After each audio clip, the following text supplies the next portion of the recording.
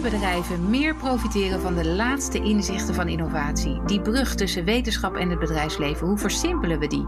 Vandaag in de Werkprofessor spreken we met Deborah Nas, deeltijdhoogleraar Strategic Design for Technology-Based Innovation aan de faculteit Industrieel Ontwerpen van de TU Delft.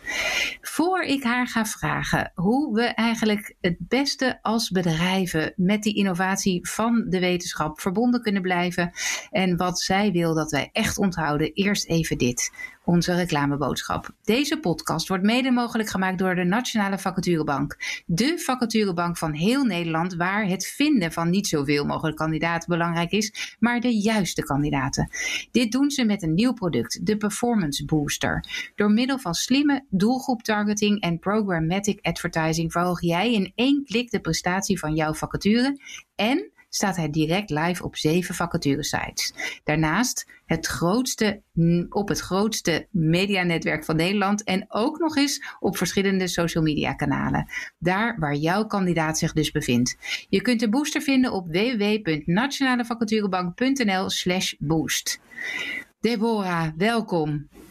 Dank je. Leuk om hier te zijn. Ja, we hebben elkaar jaren geleden eerder gesproken, ook bij de HR Tech Meetup die we organiseren in Amsterdam. Het was toen een genoegen om jou te hosten daar.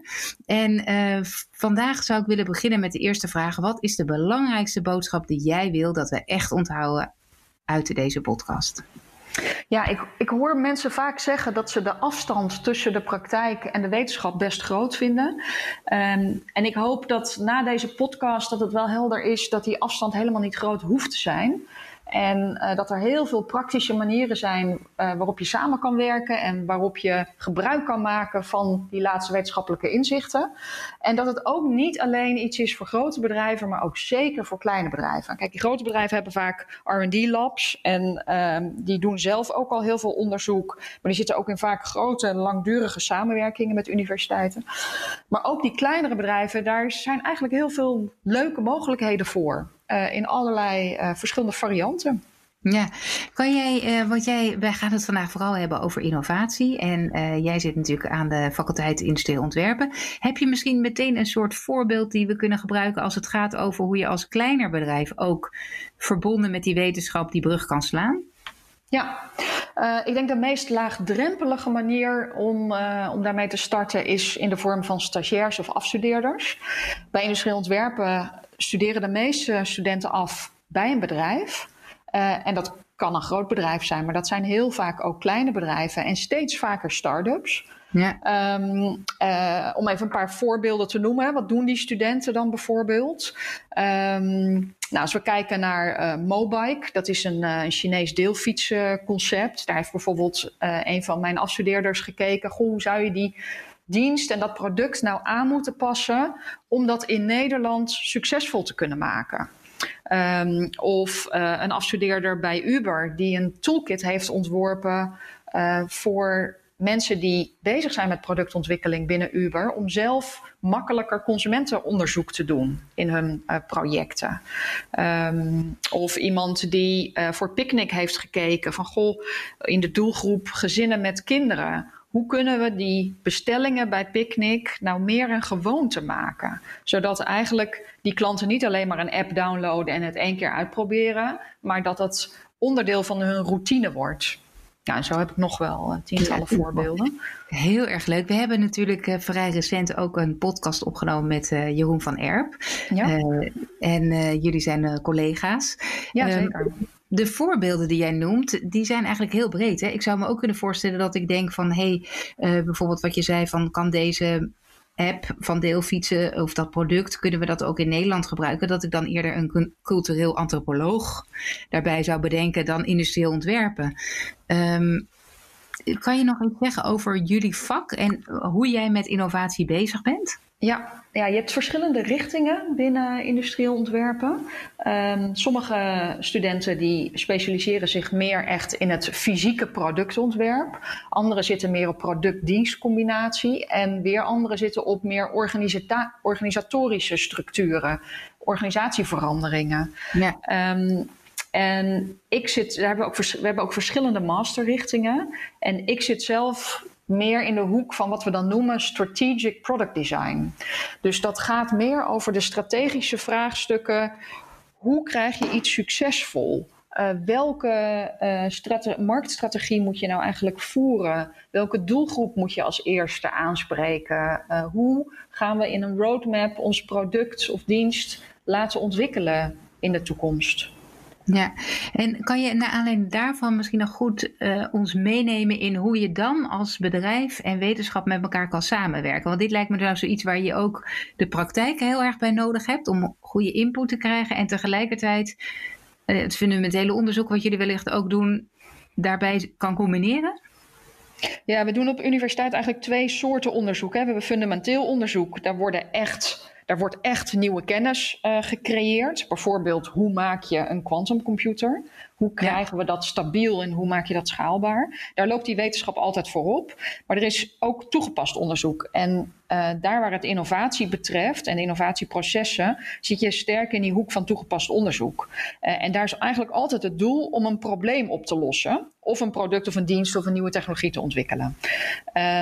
En daar kan zowel de wetenschap of de praktijk voorop lopen. Ja. En daar waar de praktijk voorop loopt, daar is de samenwerking tussen wetenschap en praktijk eigenlijk veel meer in de vorm van dat de praktijk eigenlijk de case studies aandraagt. Dus als we bijvoorbeeld dus zij zeggen, op dit gebied vraag ik me af hoe ik dat het beste kan doen.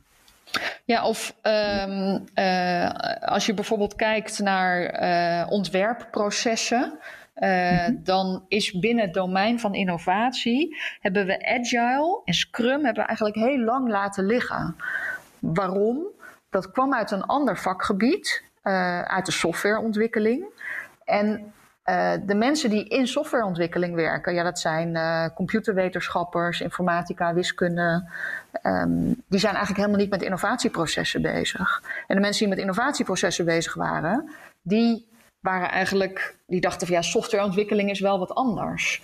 En toen ineens dat hele agile, het normale innovatiedomein inkwam, was het eigenlijk al best wel ver ontwikkeld bij een aantal bedrijven. Maar er waren ook heel veel bedrijven die er nog niks mee deden. Dus wat de wetenschap dan doet, is goed naar die bedrijven kijken die dat al toepassen. En daar onderzoek op doen en goed gaan begrijpen wat werkt niet en onder welke voorwaarden. En die maken daar kennis van. En die kennis die is dan weer makkelijk toegankelijk voor bedrijven die er wat mee willen. Ja, en als je nou naar dat Agile en Scrum kijkt, want dat is nu vrij algemeen bekend, denk ik. Maar misschien zou het fijn zijn als je het toch nog heel even kort kan benoemen waar we het dan, wat dat eigenlijk, wat die woorden betekenen. Ja, letterlijk is Agile wendbaar. Dus dat betekent eigenlijk dat je flexibel bent. Dat je niet zoals het, laten we zeggen 10, 20 jaar geleden was, eerst heel erg lang gaat nadenken, dan alle specificaties vastlegt en dan gaat ontwikkelen. En tegen de tijd dat je product op de markt komt, eigenlijk ingehaald bent door de marktomgeving en je product helemaal niet meer relevant is. Dat is zeg maar wat we dan de watervalmanier noemen. Agile gaat veel meer uit van we nemen steeds kleine stapjes, we ontwikkelen steeds meer functionaliteit en we gaan steeds testen in de markt en kleine functionaliteit erbij. En op het moment dat de marktsituatie zich wijzigt of er komt nieuwe technologie beschikbaar waar je wat mee kan je dat meteen toepassen. En dat zit dus vooral in de hoek waar digitale technologieën een hele belangrijke rol spelen.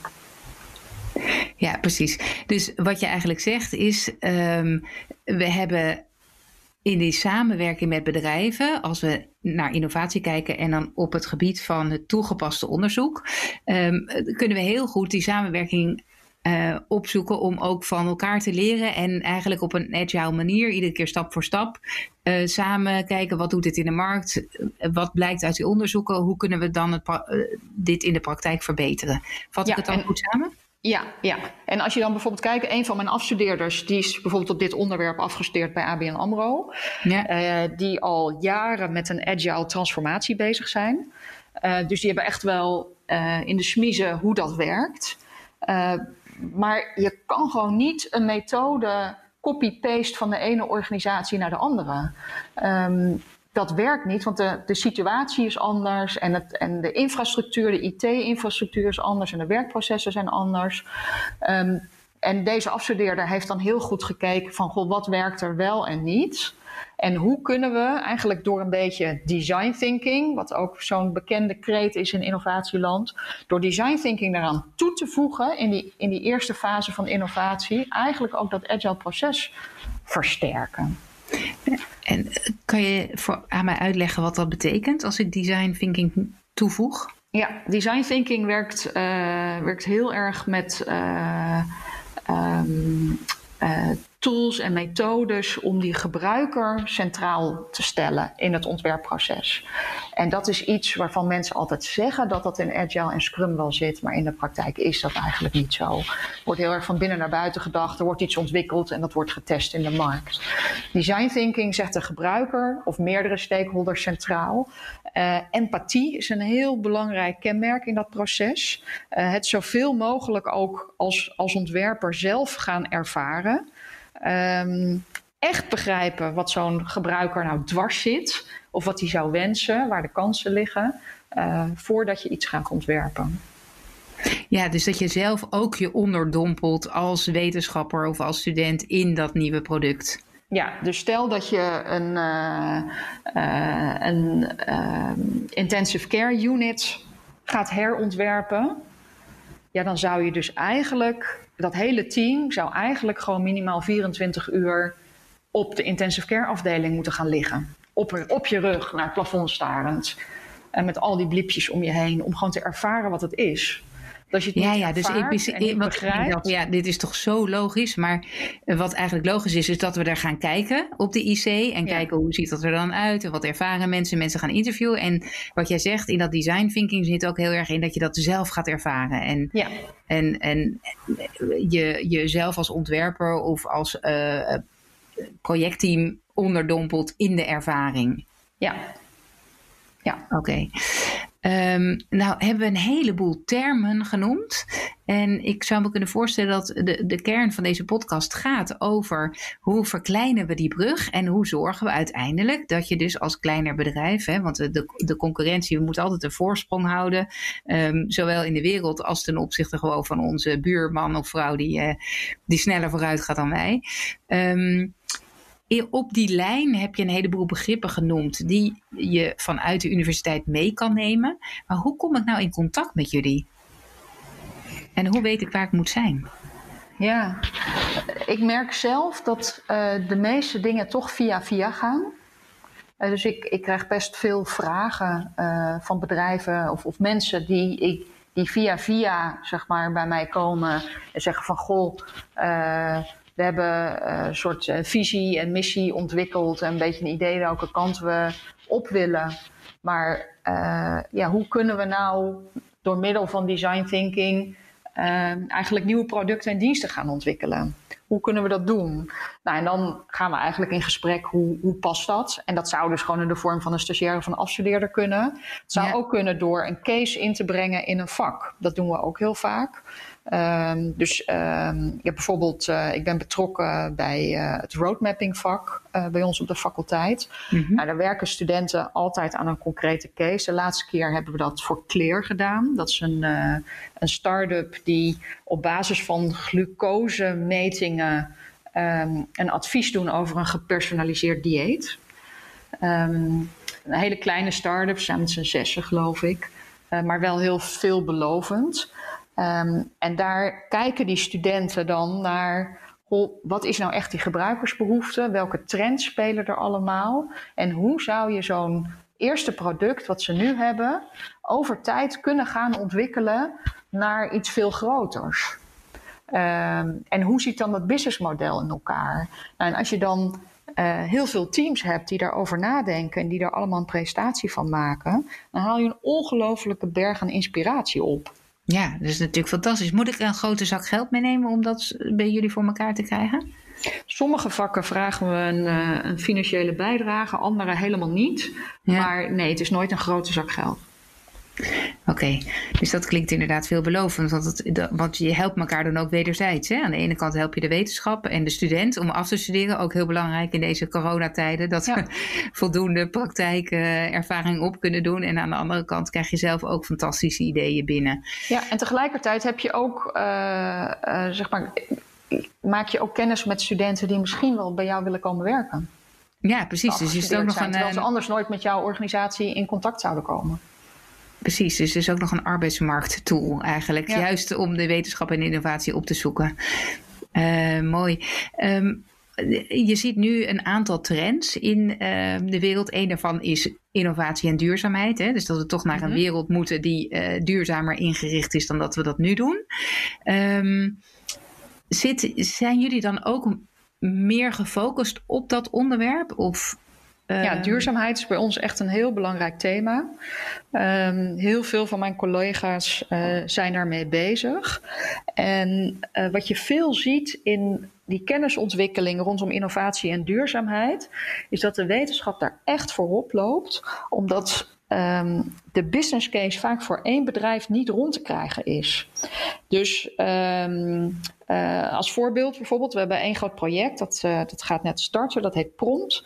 En dat is een project op Europees niveau, maar in samenwerking met de Consumentenbond en iFixit, wat een website is waar je allemaal handleidingen kan vinden om zelf je producten te repareren. En dat gaat kijken naar hoe kunnen we nou op de een of andere manier een scoringsmechanisme of een test ontwikkelen waarbij we kunnen aangeven wat de levensduur van een product is. Want het blijkt zo te zijn dat als mensen denken dat iets niet lang meegaat of niet veel waarde heeft, dat ze er totaal anders mee omgaan dan wanneer ze denken dat een product heel lang meegaat. Maar hoe weet een consument nou dat een product heel duurzaam is, dat hij heel lang meegaat? En bedoel je dan, er is een kledingstuk wat ik voor €2 of €3 heb gekocht. Nou, ik weet dat als ik dat 3 keer aan heb gehad, dat het verwassen is en uitgelubberd. En mijn telefoon die ik koop, die ook in een hele andere prijsklasse zit, daarvan weet ik dat ik daar langer mee wil doen. En dat ding ook een langere levensduur heeft. Je zou het eigenlijk binnen één categorie moeten bekijken. Dus de ene smartphone ten opzichte van de andere. Oké, en dat je dat met elkaar zou kunnen gaan vergelijken. Ja. Welke is dan, heeft waarschijnlijk een langere levensduur. Dat maakt ook dat je bereid bent misschien om meer te betalen. Maar dat maakt ook dat je heel anders met je product omgaat. Dat je er veel zuiniger op bent. Dat je hem niet zo snel afdankt. En dat is uiteindelijk natuurlijk heel goed voor de wereld. Maar om zo'n score of zo'n test te ontwikkelen, ja, dat kan één bedrijf niet doen. Zelfs als één bedrijf dat zou willen, dat is gewoon een ongelofelijke investering. En hoe maak je daar als één bedrijf een marktstandaard van? Ja. Iedereen zal daar heel sceptisch zijn of dat niet uit eigen belang op de een of andere manier gedaan wordt. Maar als daar op Europees en universitair niveau in samenwerking met organisaties iets voor ontwikkeld wordt en jij bent als bedrijf goed op de hoogte dat dat gebeurt en misschien daar op de een of andere manier wel bij betrokken en je staat vooraan om dat straks in de praktijk te gaan toepassen als een van de eerste, ja, dan kun je natuurlijk wel een enorme voorsprong nemen op je concurrenten. En hoe in dit voorbeeld, hè, van oké, jullie zijn ermee bezig. Ik heb geen idee. Ik maak smartphones bij wijze van spreken of iets anders. Hoe had ik daarvan kunnen weten? Of hoe zorg ik dat ik daarvan weet? Ja, dat is een hele goede vraag. Ik denk in zijn algemeenheid is het wel zo dat mensen in de wetenschap gericht zijn op publicaties en communicatie binnen de wetenschapswereld. Ja. Maar ik zie daar wel een verschuiving. En ik zie daar ook wel dat zeg maar de populaire media, dat mensen dat ook steeds interessanter vinden en dat ook steeds meer proactief gaan opzoeken. Maar dat is nog wel, ja, als ik het je nu niet verteld had. Ja, dan weten we dat niet. Dan weten we dat niet, nee. En ik zou me kunnen voorstellen, dit is nu ook een goed voorbeeld van het product van de levensduurtesten, dat ik me zou kunnen voorstellen dat juist Apple denkt, ja, die telefoons die moeten wel eruit zien alsof ze 10 jaar mee kunnen en de kwaliteit hebben, maar vervolgens willen we eigenlijk dat je ieder jaar hem inwisselt voor de nieuwste versie. Ja. Dus dat lijkt me ook nog een soort spanningsveld om dit soort standaarden erop te krijgen. Ja. Ja, en daarom zit ook in zo'n project bijvoorbeeld mijn collega Ruud Balkenende, die zit daar meer vanuit het techniekperspectief in. En Rut Mugge, die zit er meer vanuit het gedragsperspectief in. Want als je dat gedrag van die consument goed begrijpt, dan kan je dat spel wel degelijk veranderen. Dus als Apple heel duidelijk aanstuurt op hij ziet eruit dat hij 10 jaar meegaat, maar er hangt ook een score aan dat hij 10 jaar meegaat. Ja. Dan betekent dat dus dat ze wel degelijk iets hebben moeten veranderen in hun product om zo'n score te krijgen. Want dan moet die bijvoorbeeld veel makkelijker repareerbaar zijn. En daar staan die Apple-producten nou niet echt heel erg bekend om. Nee, en de batterij moet wat langer meegaan eigenlijk. Ja. Alhoewel, die kan je ook wel makkelijk vervangen. Ja, precies. Die is nog wel makkelijk te vervangen. Ja. Maar dat begrip van die combinatie tussen die verschillende perspectieven, hè, dat gedrag begrijpen, die technische kant, dat is ongelooflijk belangrijk om dat allemaal samen te laten komen. En dat komt in innovatie altijd samen. Ja. En daarom moet je ook altijd met een multidisciplinair team werken. Ook binnen een organisatie, maar het liefst ook met experts van buiten. Ja, of uit de wetenschap. Ja, en dat zouden we dus ook in onze bedrijven kunnen doen. Dat we altijd proberen om studenten erbij te betrekken. Ik merk overigens op mijn vakgebied, op HR, dat ik juist heel weinig echt innovatieve studenten tegenkom. Ook omdat ze vaak vanuit ofwel de HBO-instelling of de universiteit de opdracht krijgen dat alles gebed moet zijn in bijvoorbeeld literatuur. En dat waar wij mee bezig zijn in mijn vak veel verder daarop voorop loopt. Herken je dat ook in de... Ik heb het idee dat in de technische vakken heel anders is. Ja, nee, dat herken ik helemaal niet. Sterker nog, bij onze afstudeerders wordt eigenlijk altijd de vraag gesteld: wat ga jij toevoegen aan de kennis die er al bestaat in de wereld? Ja. Dus wij pushen ze juist heel erg om nieuwe dingen te ontdekken en nieuwe dingen te doen. En natuurlijk, kijk, mensen die industrieel ontwerpen gaan studeren, die zijn van nature al gedreven om nieuwe dingen te doen en die zijn nieuwsgierig en die willen iets creëren. Dus dat is natuurlijk sowieso al een beetje een ander profiel. Ja. En ze worden ook vaak ingezet bij bedrijven om juist die vernieuwing te brengen. Ja, precies. Om juist die innovatie en ook het nieuwe op te zoeken. Ja. Nou, we hebben een heleboel dingen behandeld. Hè. We hebben gezegd van hoe kunnen we nou als bedrijven meer samenwerken met de wetenschap en andersom. We hebben het gehad over een case inbrengen. We hebben het gehad over kennis van buiten naar binnen halen en andersom door bijvoorbeeld afstudeerders. Je hebt het gehad over nieuwe kennis die eigenlijk wordt ontwikkeld door universiteiten, omdat je sommige dingen helemaal niet in je bedrijf kan doen. Dan noemde je het voorbeeld ook van zo'n product levensduur testen. We hebben het gehad over verschillende vormen die eigenlijk ook uit de wetenschap zijn gekomen, zoals Agile en Scrum. Of tenminste, dat werd al gedaan, maar vervolgens gemethodiseerd. Is denk ik geen Nederlands woord, maar goed, een methode van gemaakt. En dat hebben we dan weer met elkaar verbeterd. Zijn er nog, want we gaan bijna afronden, zijn er nog dingen waarvan je denkt, ja, dat is echt belangrijk als het gaat over het innovatieve vermogen van bedrijven te verbeteren. En wat wij als wetenschap daaraan kunnen bijdragen, wat we nog niet zo goed behandeld hebben? Ja, dan gaan we een hele nieuwe onderwerpen aanraken. Ik denk niet dat we daar tijd voor hebben. Ik zou eigenlijk gewoon iedereen willen uitnodigen om gewoon contact te zoeken op het moment dat je denkt, ik wil daar wel wat mee. Ik wil wel iets met ik wil wel gebruik kunnen maken van die innovatiekracht van zo'n universiteit of van een faculteit. En benader gewoon mensen. Of benader mij, weet je, bij deze een uitnodiging. En er zijn natuurlijk maar een beperkt aantal vakken op ieder moment waar je een case kan inbrengen. Maar goed, er zijn ook altijd afstudeerders die een opdracht zoeken. Zoek het ook gewoon zelf op. En dan word je meestal wel met open armen ontvangen. Leuk, ja. Ik bedacht me ook, jullie hebben met de TU Delft ook een valorisatiecentrum volgens mij. En Yes Delft bestaat natuurlijk ook. Ik heb ook wel eens bedrijven gezien waarin ondernemers die vernieuwing zoeken eigenlijk kijken naar kleine spin-offs vanuit de universiteit en kijken of ze daarmee misschien samen kunnen werken of zelfs dat ze een onderdeel kunnen maken van hun bedrijf. Dat is misschien ook nog een goede tip voor de luisteraar. Ja, en we hebben op de faculteit ook heel leuk, dat heette de Delft Design Labs. Ja. Op 14 verschillende thema's. Variërend van een cardiolab, wat kijkt naar cardiovasculaire aandoeningen, tot een circulair economielab, tot mobiliteit.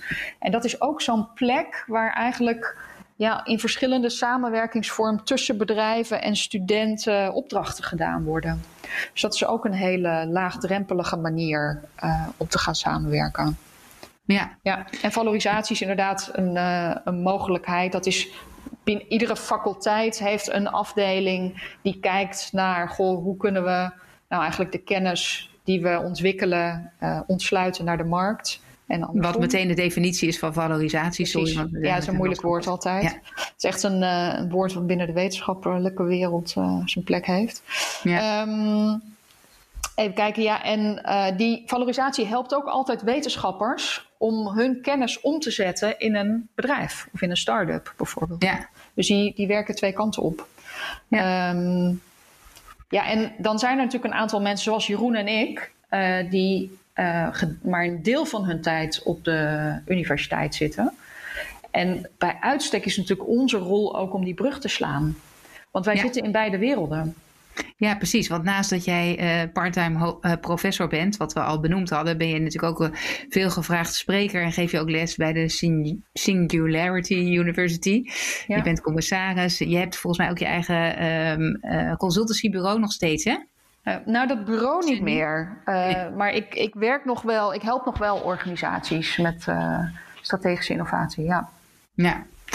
Nou, het is hartstikke mooi. Ik hoop dat deze podcast weer bijdraagt aan meer innovatie. We zullen zorgen dat in de show notes ook nog een aantal linkjes staan naar dingen die je genoemd hebt. Dank je wel, Deborah, voor jouw tijd en energie en voor het delen. Ik weet dat je ook bezig bent met een boek schrijven over hoe we kunnen zorgen dat we innovatie ook bij de klant makkelijk adoptie vindt. Ja. Dus ik nodig je heel graag uit voor een volgende podcast om het daarover te hebben als jouw boek ook af is. Heel graag, leuk. En voor iedereen die geluisterd heeft, als jullie ideeën hebben, je kunt me altijd bereiken op Wendy, _vpeople, VIEPEOPLE.com. Geef door welk onderwerp je wil, wat je ervan vond. We nemen alle feedback heel serieus. Dankjewel voor het luisteren. Like en deel onze podcast en doe er wat mee.